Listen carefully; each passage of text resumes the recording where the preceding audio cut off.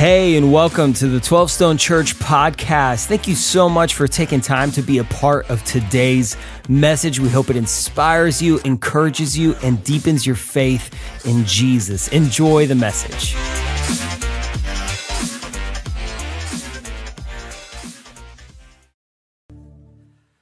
So we celebrate the goodness of God. We're going to learn something about that today. When we bought our second home in Georgia, it was really quite fantastic because this home that we bought from friends had an above ground pool. You know, one of those 4-foot above ground pools with the deck around it. It was awesome. Only one minor little problem, it leaked. It had holes. And with all my best efforts, we could never find where the holes are. So we had to keep filling it, keep leaking, keep filling it. It was getting exhausting, but a couple years in, okay, that's it. I'm gonna bite the bullet. I'm gonna go to the expense, and we put in a new liner. And we put it on top of the old liner, so we were double covered. By the end of that summer, it was leaking, had more holes. I don't know where the holes came from. It's exhausting, so anybody who feels my pain, just help me out here. How many of you have ever tried to work something and it didn't work? Let me see it. Isn't it exhausting? I mean, it's just so frustrating. I mean, I can't fix it. I don't know where the holes are, and I don't know what the source is. Now, let me make our turn. Go to the screen. It's frustrating when you don't know what's drilling holes in your life. Oh, it really is. It is precisely what Jesus is addressing in Matthew. He's being asked the question, what's the most important thing in life? Kind of like, what rule do I need to know or follow? What command needs to be at the top of the list for me so that I don't have so many holes in my life because it keeps leaking and I keep losing? And so here's the question in Matthew 22. Teacher, Jesus, what is the greatest commandment in the law? God gave us his laws, his rules for life and how you get a whole life. And he granted that through like the 10 commandments that he told to the nation of Israel and delivered through Moses. And then some 613 laws in the Old Testament that would help us understand this framework of life from moral law to ceremonial law. And then by the time Jesus comes on the scene, the Pharisees had added so many rules that they added, like, I'd give or take some 3,000 rules. So you got these 10 commandments, 613 laws, 3,000 rules. Who can follow all that? Of course you would say, if you're God, if you're a teacher, tell me, what get me to the top of the list. How do I keep from having so many holes in my life when I want to have a whole life? Because it's frustrating. You have dreams for marriage, and then you get holes in your marriage. You have dreams to your family, you get holes in the family, and brokenness, and things fall apart, and holes in your career, and holes in your finances, and holes in your character, and holes in this broken world, and holes in the search for what is true, and holes in the search for meaning in life, and holes in this search for what is good, and holes in what is beautiful. And God, I can't get to it. So could you take the 3,613 and somehow give me an idea of what should be at the top?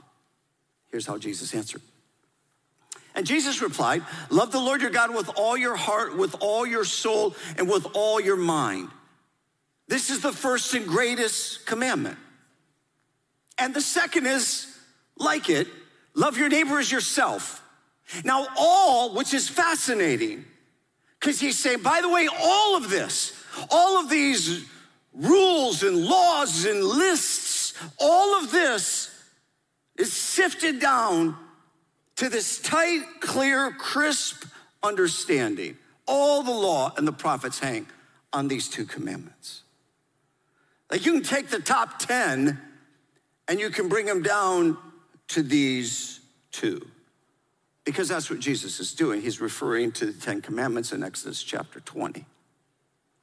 And that brings us to where we are today, the Jesus Storybook Bible. that asks really, in essence, the question of the day. I'll put the question up there. Here's where we're going today. Why does God have rules? And we might as well get right to the answer at the top, and then we'll unpack it all day. Here's the answer to the question. To give you a whole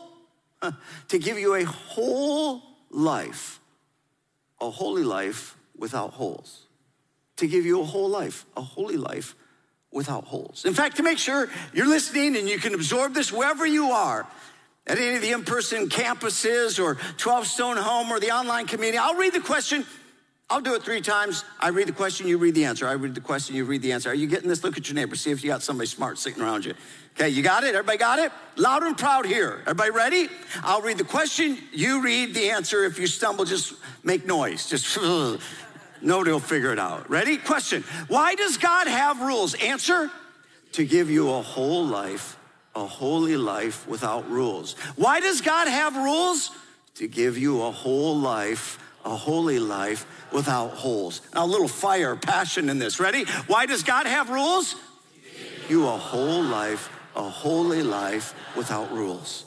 That's what God's intending to do for us. And we are in week 11 of 14 weeks that we're covering in the Jesus Storybook Bible. This is really serving as a devotional for kids and families. And when we're done with the 14, you'll keep going. But this is helping guide us. So let's put the story up on the screen. Let's look at it together. God called Moses up the mountain. The great mountain shook. The great mountain, what everybody? Shook. A thick cloud fell, thunder roared, lightning crackled, and God gave Moses 10 rules called commandments. And by the way, he spoke so that all heard him. I want you to love me more than anything else in all the world. And know that I love you. Know that I love you too, God told him. That's the most important thing of all. And God gave them other rules, like don't make yourselves pretend gods, don't kill people, don't steal or lie. The rules showed God's people how to live, how to be close to him, how to be happy, if you will, insert our word whole. They showed how life worked best. God promises to always look after you, Moses said. Will you love him and keep his rules? We can do it. Yes, we promise. And so this beautiful exchange in the giving of the 10 commandments, but in Exodus chapter 20, we might say, oh, okay, that's the 10 commandments. I'm familiar, but stay with me. That doesn't mean you understand them. Hang on. Because I don't think you can understand the 10 commandments in Exodus 20 unless you understand the context in Exodus 19. That is super profound. So let me walk us into it. And I got to do it faster than we want to, but I want to give you a sense of context, if you will, of what's going on. See, in the story of Moses and the nation of Israel that we've been walking through, and Pastor Jason has been walking through Moses, and Moses experiences God. The bush is on fire. How's that? There's the fire. So the bush is on fire. You're welcome. I went to a lot of effort for this. And then God gives his name, I am, the tetragrammaton, the great I am. And then Moses realizes that God is holy and he's got to take off his shoes. He's on holy ground. And then Jason has taught us through the 10 plagues and how God undid the Egypt and the oppression under which Israel was living. And now God's bringing the whole nation to himself at Mount Sinai. And at this moment, God's going to speak to them. Now, it's interesting that God spoke to Moses, but this will be the first time in human history that God speaks to an entire nation of people. They gather at the base of the mountain, and God descends. And now the mountain, I know how mountain is spelt. That's just my way of making it fast. Mountain on fire. Here, I'll do a bigger fire for those of you who feel better now. And now the mountain's on fire. The mountain's on what? Fire. It's not just a bush, but it's a mountain on fire. And they experience the great I am, and they hear the voice of God, and the mountain shakes, and there's this resetting of who God is in the soul of the nation of Israel. This is a holy God. They're on holy ground. They can't even approach the mountain. Now listen, way back here is Exodus 19 leading into this experience. And as a part of and following this experience is Exodus 20. And these are the 10 commandments. Hang on. And before they ever received the 10 commandments, they received the rescuing, loving hand of God. That's what I want you to see. The 10 commandments are not delivered in some cold, harsh, distant, disconnected way. Look at Exodus 19, verse 4. You yourselves have seen what I did to Egypt and how I carried you on eagle's wings and brought you to myself. You see what God's saying? I love you. Before they ever received the 10 commandments, they received his love. When he gave them the 10 commandments, he'd already rescued them from Egypt. Listen, he rescued them from Egypt. Now he was going to give them the 10 commandments so they could be rescued from themselves. Ooh. Look at the next verse. Now, if you obey me fully and keep my covenant, then out of all the nations you will be my treasured possession. Although the whole earth is mine, you will be for me a kingdom of priests and a holy nation. See what God was doing right here in Exodus 19? He was communicating his love. And I have rescued you in the past, and I have a vision for your wholeness as a holy nation. My possession, my people I love. And so now come before me and prepare to receive the 10 commandments. And the mountain shook as the holy God descended.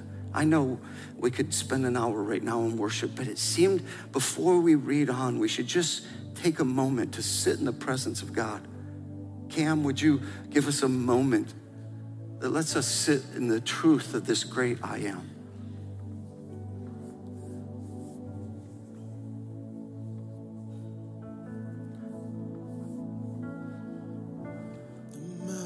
Shake before you, the demons run and flee. At the mention of your name, King of Majesty, there is no power in hell or any who could stand before the power and the presence of the great I am, the great I am, the great I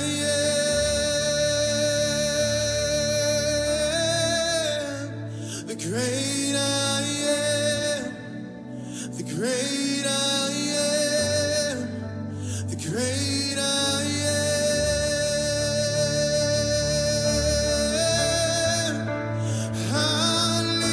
Hallelujah, holy, holy, God Almighty, the great I am. Who is worthy? None beside thee, God Almighty, the great I am, the great I am, the great I am, the great I am.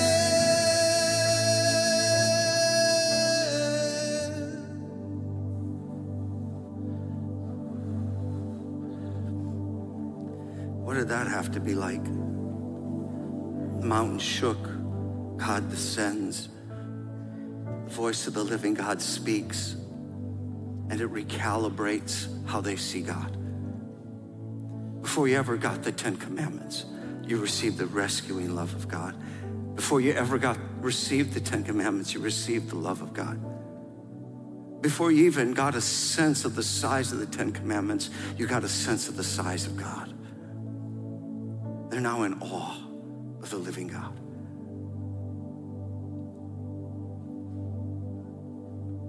Reverence. Holy.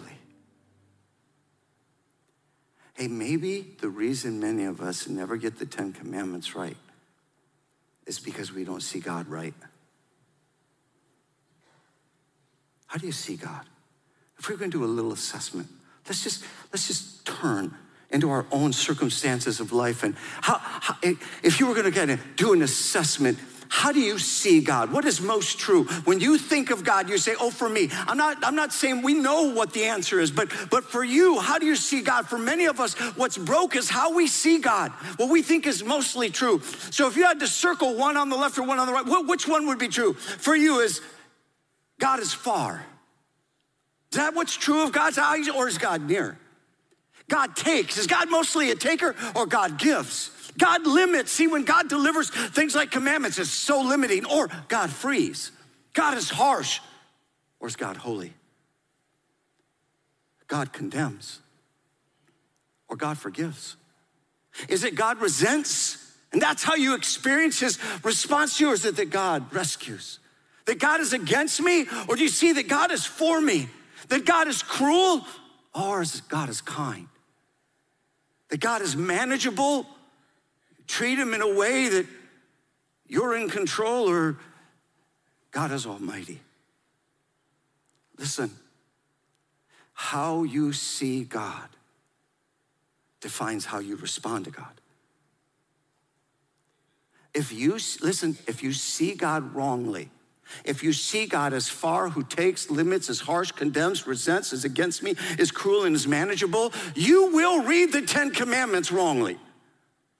But if you see God rightly, God is near, he gives, he frees, he's holy, he forgives, he rescues. God is for me, God is king, God is almighty. When you see this kind God and you read the 10 Commandments, you're like, oh, now I know how to receive him. Do you get it? Tell your neighbor, I get it. Just tell your neighbor, like, okay, I get it. I get it. Okay, I see where this goes. So now we have our question. Why does God have rules? Well, it depends how you see God, doesn't it? Entirely. To give you a whole life, a holy life without holes. So you have a heavenly Father who's given you life. And this heavenly Father gives rules for the best of life, a whole life. Some 34 years ago this spring, we had our first child, our first son, Josh. And in his young life, and as he grew up, I would take something like the Jesus Storybook Bible and pour into his life to teach him about his heavenly Father. I'm his earthly father, but you have a heavenly Father. Our Father, who is in heaven. How did Jesus teach us to pray? Hallowed, holy is your name. It all begins with the reverence. And we sought to pour that into Joshua's life. Now Josh is his own man. He's married, and he just had his third child. So Marcia and I became grandparents again in about last week. Here is her sweet little picture. Brooklyn is 5 pounds. I show you the next picture so you can see what 5 pounds, 13 ounces look like. Check it out. Here's her in Papa's arm. That says, she's sweet, perfect little thing. Aww. And what's the call of God on Josh? To teach her, our Father, who art in heaven, hallowed be your name. And that you live in a broken world of holes. And the only way to become whole is to know the truth of God, the love of God. And before he tells her all about his commands, he's going to tell her all about his love. So, for us, if you want to understand the 10 Commandments, you need context. And we now have that. And once you get context, then you realize that the thou shalt nots really mean thou shalt not drill holes in your happy pool. Don't do that. So all the 10 commandments really are is don't drill holes into your happy pool. Thou shalt not have any idols. Pastor Jason taught that last couple weeks. Don't have idols. Listen, it drills holes in your soul. So you got to get stuff right. Get your worship right. Get your mouth right. Which means don't misuse the name of the Lord your God. For his name is holy. We live in a culture that uses God's name as a curse word casually. Why do you think that's a favored name to use in cursing? Because that's the only holy name. And when you do, you're just drilling holes in it. It's not, oh my God. It's not fill in the blank. That's a holy name. Get your mouth right. Get your money right. You don't own it. Every good and perfect gift is from God. Jesus said it this way, you can't love God and money.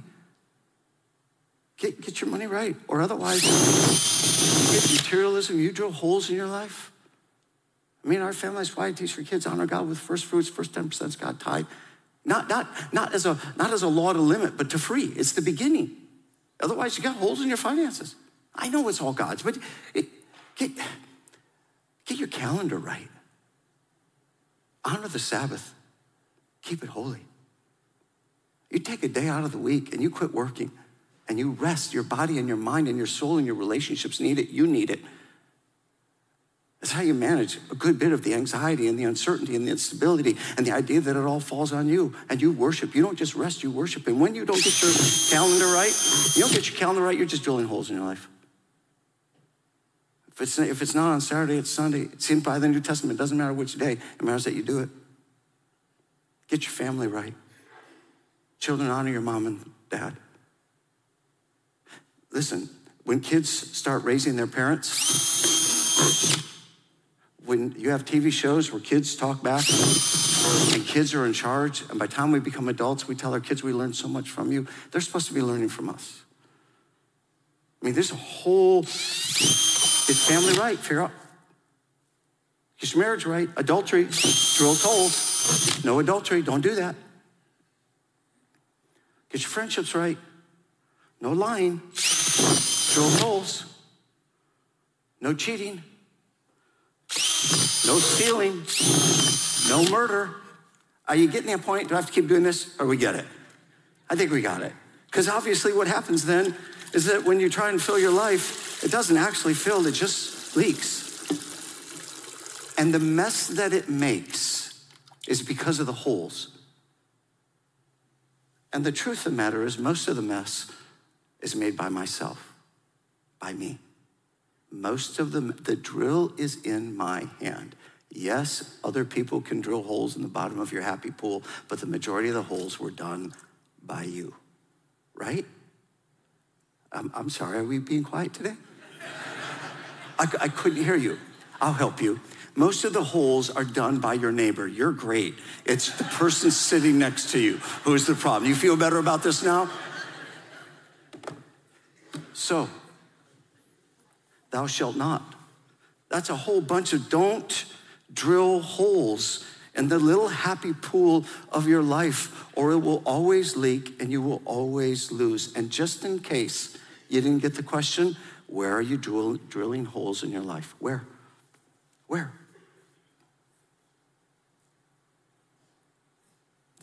There's nothing helpful today. This isn't for entertainment. If you aren't going to get honest to God, where you are drilling holes in your life and undoing the goodness of God and where you're losing and you don't know why, nothing's going to turn around. Where are you drilling holes in your life? Where are you saying that's no big deal? And God says, well, that's what it's doing.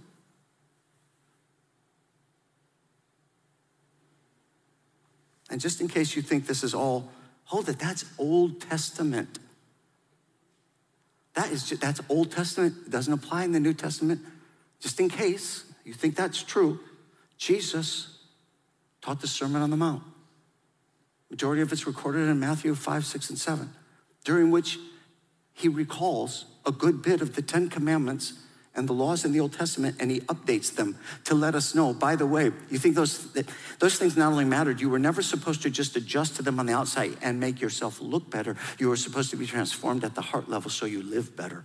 This was supposed to be from the inside out. Those are not less, they're more. Now the power of God in you to transform you from the inside out. So, thou shalt not murder, correct. Now, I tell you, don't even be angry at someone and lose your temper and say murderous words, because when you kill them on the inside with your own heart, you've already broken the intent of the law. You're not loving others, which means you can't love God. If you want to live a transformed life, the first 4 of the 10 Commandments really summarize loving God, and the next 6, love others. So Jesus updated it. He didn't toss it out. And just in case you think this is all for the nation of Israel and doesn't apply to the church, Peter, the apostle, wrote in 1 Peter, now to the church he writes, to you, but you are a chosen generation, a royal what? Priesthood, a what? Holy nation, his own special people, that you may proclaim the praises of him who called you out of darkness into his marvelous light. Hang on. Peter harkens back to Exodus 19 and now takes what's applied to the nation of Israel and he applies it to us. We, the church, are God's chosen people. We are now the royal priesthood. We are now the holy nation, God's special people. Welcome to the kingdom of God. See, way back here, we got Moses with a bush on fire. Then we got the nation of Israel with a mountain on fire. Then we get the church birthing with the Holy Spirit descending and tongues on fire. And now the whole church is supposed to live on fire for Jesus. We are holy people who serve a holy God. That was better than your response. That was way better than your response. That's what we've been called to. Now, what do we do with that? Okay, so we get done. So what are we gonna do? Just go beat each other up? Because who's winning this? Because Israel said to God, yes, we'll do this. And then they didn't. Anyone ever say, yes, God, I'll fully follow, and then didn't? Anyone? Yep. Let me make it easier. Has anybody ever lied? Wherever you are, if you're a Toast at Home, if you're online community, if you're one of the campuses, like, this is for everybody. Has anyone ever lied? I'll put my hand up. I have. Anyone else? Keep your hand up. Keep your hands up if you've lied. Look around. Look at the people who are not. They just did. So we're all in this together. Now, listen, how can you be holy when you're not? Oh, God, I will. Then I don't. I want to do the right thing. Don't do the right thing. You think you're all alone in this? You're not. Everybody raised their hand. We're all in the battle. So how do you do the holy thing when we're not holy, really? I love the way my prof, and I went to Israel with him, and when he was teaching, I loved one of his statements. I never forgot it. You did not break the 10 Commandments, they break you. And that was unsettling for me. I thought, oh, how casual. Oh, you know what? I broke one of the 10 Commandments. No, you didn't. You didn't break it. It's a truth. It's just that it breaks you when you don't walk in it. It's holes in your life, in your happy little pool. You're the one losing ground. You're the one losing in life. You don't break his commands, they break you. And he lovingly delivers them so that you might become whole and holy. And how do you do that when we're not? Well, I'm glad you've asked, because I have an answer here. And if you've never heard this before, what I'm about to do, this is such a breakthrough. I'm gonna do it way too fast. You may have to go back and re-listen to the teaching. But I wanna give you 4 statements that help you understand if you will, the progression of how God made it possible for us to be holy. Here's the first. And you might need to write this stuff down. We are called to be holy. We are what, everybody? Called. Say it with me, join me. We are what? Called to be holy. That means this, our calling is to be holy. And so I just want, I don't have time to put a scripture in there to give you context. But 1 Peter, as obedient children, do not conform to the evil desires you had when you lived in ignorance. But just as he who called you is holy, so be holy in all you do. For it is written, be holy because I am holy. God's called us to be holy. Everybody got it? So listen, because God's called us to be holy, God does not drop the standard. I wrote it this way in my notes for you because I want to help us hear something. God does not lower his standard of holy. He brings us up to his holiness. Did you get it? God does not lower his standard of holy. He brings us up to his holiness. Listen, because we can't be holy, because we can't seem to live it out on our own, but we're called. So we're called to this, but we live like this. We're like, well, you know what? The only way I can do it is by changing the standard and bringing it down to where I live.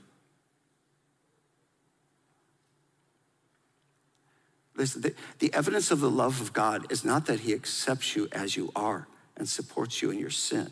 It's that he came down to where you are in your sin and brought you up to where he is. That's who he is. That's what he's done. That's the love of God. Part of what's broke in our country is we have a new Christianity that says if God loves you, he will accept you in your sin. That is not true. God loves you so much he won't accept you in your sin, but he will bring you up to his holiness. That is the power of the gospel. Hence, the second point, we are made holy. So we're called to be holy, but we can't do it. So what does God do? He makes us know we are made holy. So I've kind of addressed that. And by that, Hebrews 10:10, God's will, we have been what? Made holy. We have been made holy through the sacrifice of the body of Jesus Christ. Or look at 2 Corinthians 5:17. Therefore, if anyone is in Christ, if anyone is what? In Christ. Then the new creation has come. The old is gone. The new is here. What does this mean? Well, it means you and I can't be holy, and God, who is holy, came down to us. And Jesus, who lived a perfect life, maybe sometimes cheesy and hokey works. I'm just gonna go stay right over here with this. God, who is holy and perfect, God the Son came down to earth, embodied human flesh, and Jesus never sinned, never drilled a hole in the bottom of his happy pool. And because he was perfect, his sacrifice on the cross makes it possible for his death to cover our sin debt. When you believe on him and receive him, you are forgiven and you become a follower. And then you are now in Christ. You are what? In Christ. And you in Christ. And now what happens in your life? I know it's hokey, but come on. You get that. You see that you are now in Christ. And he has taken a life of holes and made you holy so that you can have a whole life. Yes, that's hokey, but it's all at the same time awesome that God would do that for us. So we are made holy. Now look at the third. Now that we've been made holy, we strive to live holy. We what? Strive to live holy. Look at Hebrews 12:14. Strive for peace with everyone and for the holiness without which no one will see the Lord. So we strive to be holy. So we're called to be holy, but we can't make it. Then in Christ we are made holy, so he covers our sin, forgives us, and makes us whole in him. But now we're still on earth and you got to live holy, and that's not easy either. So you have the power of the Holy Spirit in you, but you are in the striving, in the working at it. Listen, we live in a world who is accepted unholy, and we are striving to be holy by the one who made us holy, and that's gonna be hard. Well, it's just so hard to be a Christian. Of course it is. The whole world's accepted unholy. It's the easiest thing to do. It's downhill. Holy's uphill. But then downhill is where all the holes are, and all the losses and all the sorrow and all the mess. All the good stuff's uphill. So now you strive to be holy. You don't do it on your own. You have the power of Christ in you. But what if you do sin as a Christian? And we do. 1 John 2, verses 1 and 2. John writes, I write these things to you so that you will not sin. But if anyone does sin, we have an advocate to the Father, Jesus Christ, the righteous one. And he is the propitiation. It's a legal term. He's an advocate. This is the one who goes to the Father on our behalf. You know what this means? This means as Christians, we quit calling sin non-sin. Don't do that. When you sin, don't make it easier on yourself by saying, well, that wasn't really a sin. Just so you feel bad. I don't want to feel guilty. Just quit doing that. It's a sin. Call it a sin. Look, quit calling it non-sin when it's sin, and then be quick to confess it. Just in the immediate moment. Oh, I shouldn't have thought that, shouldn't have said that, shouldn't have done that. Would you forgive me? And he'll say, of course I will. And move on. You're striving to be holy. Here's what we can't do. Let's go back to something fun. Bulldogs beat Alabama. Sorry, just had to have a moment. It's still fun. I'm sorry, Alabama. It's still fun. Now, when our quarterback, Stetson, his goal was to have a perfect game. True? Wasn't that? Didn't he go into that game to have a perfect game? Did he have a perfect game? No. Did he fumble the ball? Yes. When he fumbled the ball, did he hate it? Yes. Did he feel bad? Yes. Was he striving to fumble the ball? No.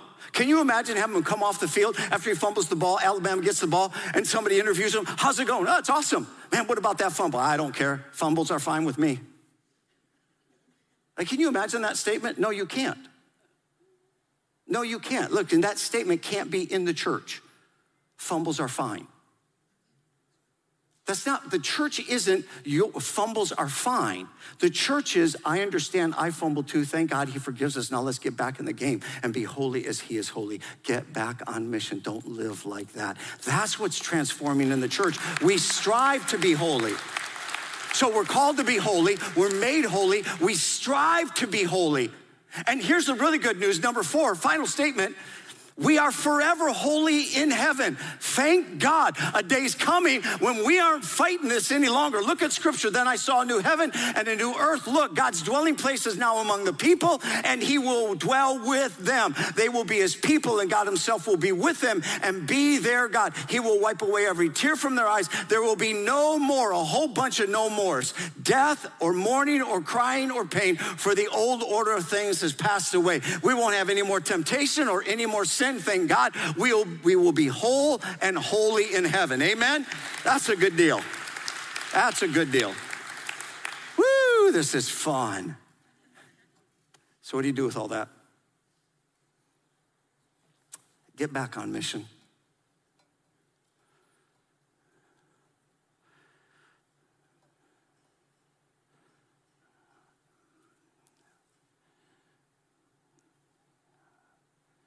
A whole bunch of people before the pandemic who were on mission have not gotten back on mission for the kingdom.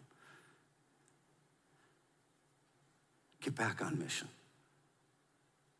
Love God, love people. That's what the Spirit of God is whispering to you. And that includes many things. That includes this Easter. We're gonna have Holy Week prayer, first time in the history of the church. We just felt prompted. And starting Sunday night, the 10th, that's only 3 weeks away, 7 days before Easter, Palm Sunday. And that night, we're gonna gather and we're gonna walk through Holy Week, the events of Holy Week, all the way to Easter. Everybody should attend one, I'm sure. But maybe you should ask God, how many do I need to attend? What does it mean for me to attend to you? The mountains shake. I come into the presence and worship the great I am. What does that mean? How often do you need to be invested? It means inviting people for Easter, loving God and loving others. Let me just show you the power of an invite. When Easter comes and it's an open door to inviting people, we're going to share the story this Easter of God transforming a couple, Devin and Shannon.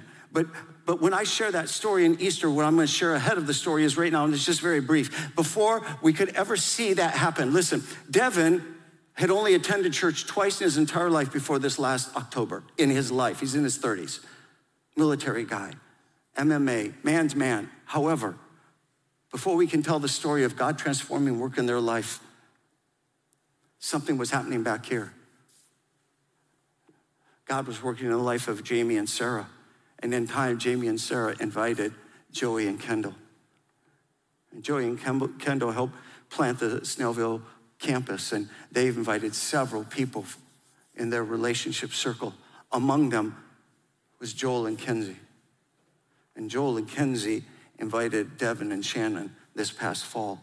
And while we're gonna go tell this amazing story of God transforming their life, it happened because of invites. Listen, the Spirit of God is gonna put it on you to say Easter is a time when people are receptive, and people don't need to show up at Easter. What people need is Jesus. because their life has holes and their eternity has no hope. And we know Jesus. And the reason we go invite people is so that they might come to know Jesus. And Easter's either going to be the start of their story or maybe the transformational moment of spiritual birth. But go ask God. If you love God, love others. Part of what you're doing is helping people come into the kingdom. It includes loving people, like how we're invested in helping refugees go into Moldova out of Ukraine. It's what we're doing in Adventure Bags. In fact, let me just put it on the screen so you have it. And you heard us talking about Adventure Bags to 37748. If you haven't jumped in, this is putting Adventure Bags, backpacks filled with the things that kids need when they're in crisis. This includes from the homeless to those who have fires to those whose families are broken apart. And we're already thousands of bags in. Well done, church. Let's keep going. We're winning this for the state kingdom. But the director of it came to Tulsa last weekend and heard this Jesus Storybook Bible and said, oh my goodness, could we put those in? And we said, yes, we will buy them. And we're adding these to the Adventure Bags. How cool is that? And it includes you getting right with God and being holy. Stand with me, would you? Just here, maybe wherever you are as a gathering, you want to take a moment to stand. And before the campus pastors come and pray over us, I don't know what the Spirit of God is stirring in you, but maybe we should go right back to that moment in the presence of a holy God. The mountain shakes before you. The great I am, holy, holy.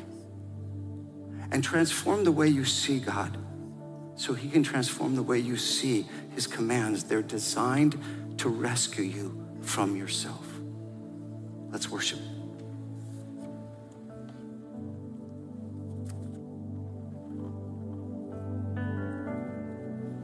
Let's lift this up together, church. The mountains shake before you. The demons run and flee. At the mention of your name, King of majesty, there is no power in hell or any who can stand before the power and the presence of the great I am, the great I am, the great I am.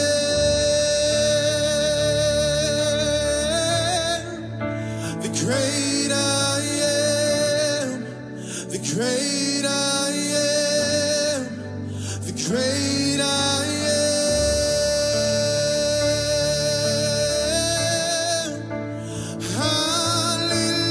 Hallelujah, holy, holy, God Almighty, the great I am. Who none beside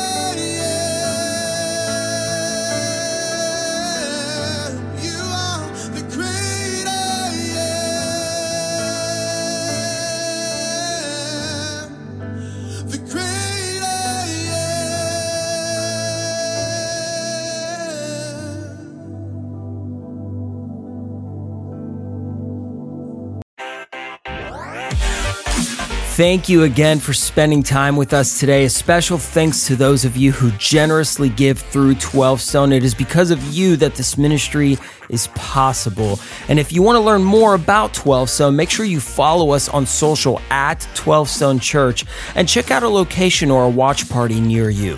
And if you enjoyed the podcast, you could subscribe, share it with your friends, hit the share button, or even take a screenshot and throw it in your social stories. And make sure to tag 12 Stone Church. Let it be a blessing to somebody else. Thank you again, and we'll catch you on the next one.